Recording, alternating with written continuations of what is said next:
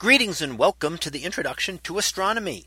One of the things that I like to do in each of my introductory astronomy classes is to begin the class with the astronomy picture of the day from the NASA website, that is apod.nasa.gov/apod.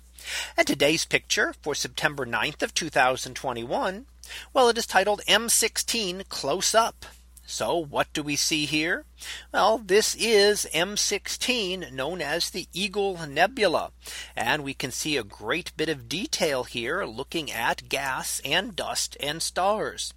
And the image is looking at what is called the Hubble palette of colors, which is looking at the emission of three different elements in the Hubble scheme and then color coding them into three different colors. So it's not necessarily a true color image, but does highlight the emission of those specific three atoms. Now, when we see this, we see a cluster of stars, which is up towards the upper left hand side. You can see a lot of hot stars there, bright stars, and we can see a lot of dust scattered around. And very famously, we see towards the center of the image what is known as the pillars of creation. And note how they seem to point out to those stars. And that is because it is actually the stars that are forming them. The pillars were once a denser region of dust like some of the others that we see. But over time, the energetic radiation and stellar winds have eaten away at them, leaving only the densest parts behind. So those densest parts now point towards those stars.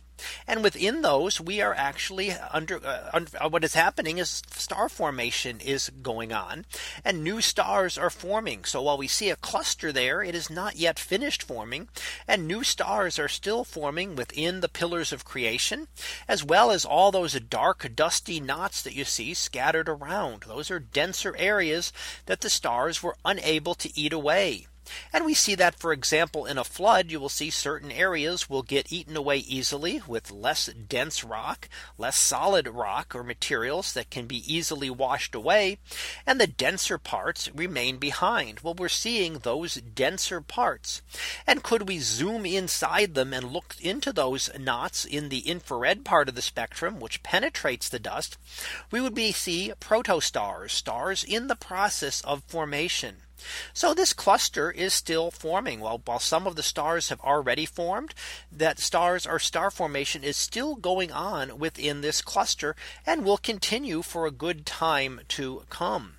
Now, the cluster is about 7,000 light years away, so it hasn't changed a whole lot in that time, most likely.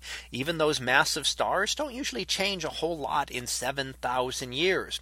But remember, that means that we see it not as it is today, but as those stars were about 7,000 years ago.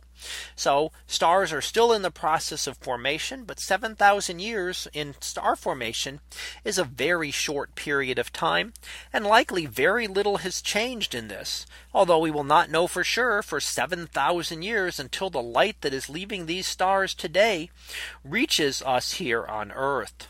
So that was our picture of the day for September 9th of 2021. It was titled M16 Close Up. We'll be back again tomorrow for the next picture, previewed to be Rosetta's return. So we'll see what that is about tomorrow. And until then, have a great day, everyone, and I will see you in class.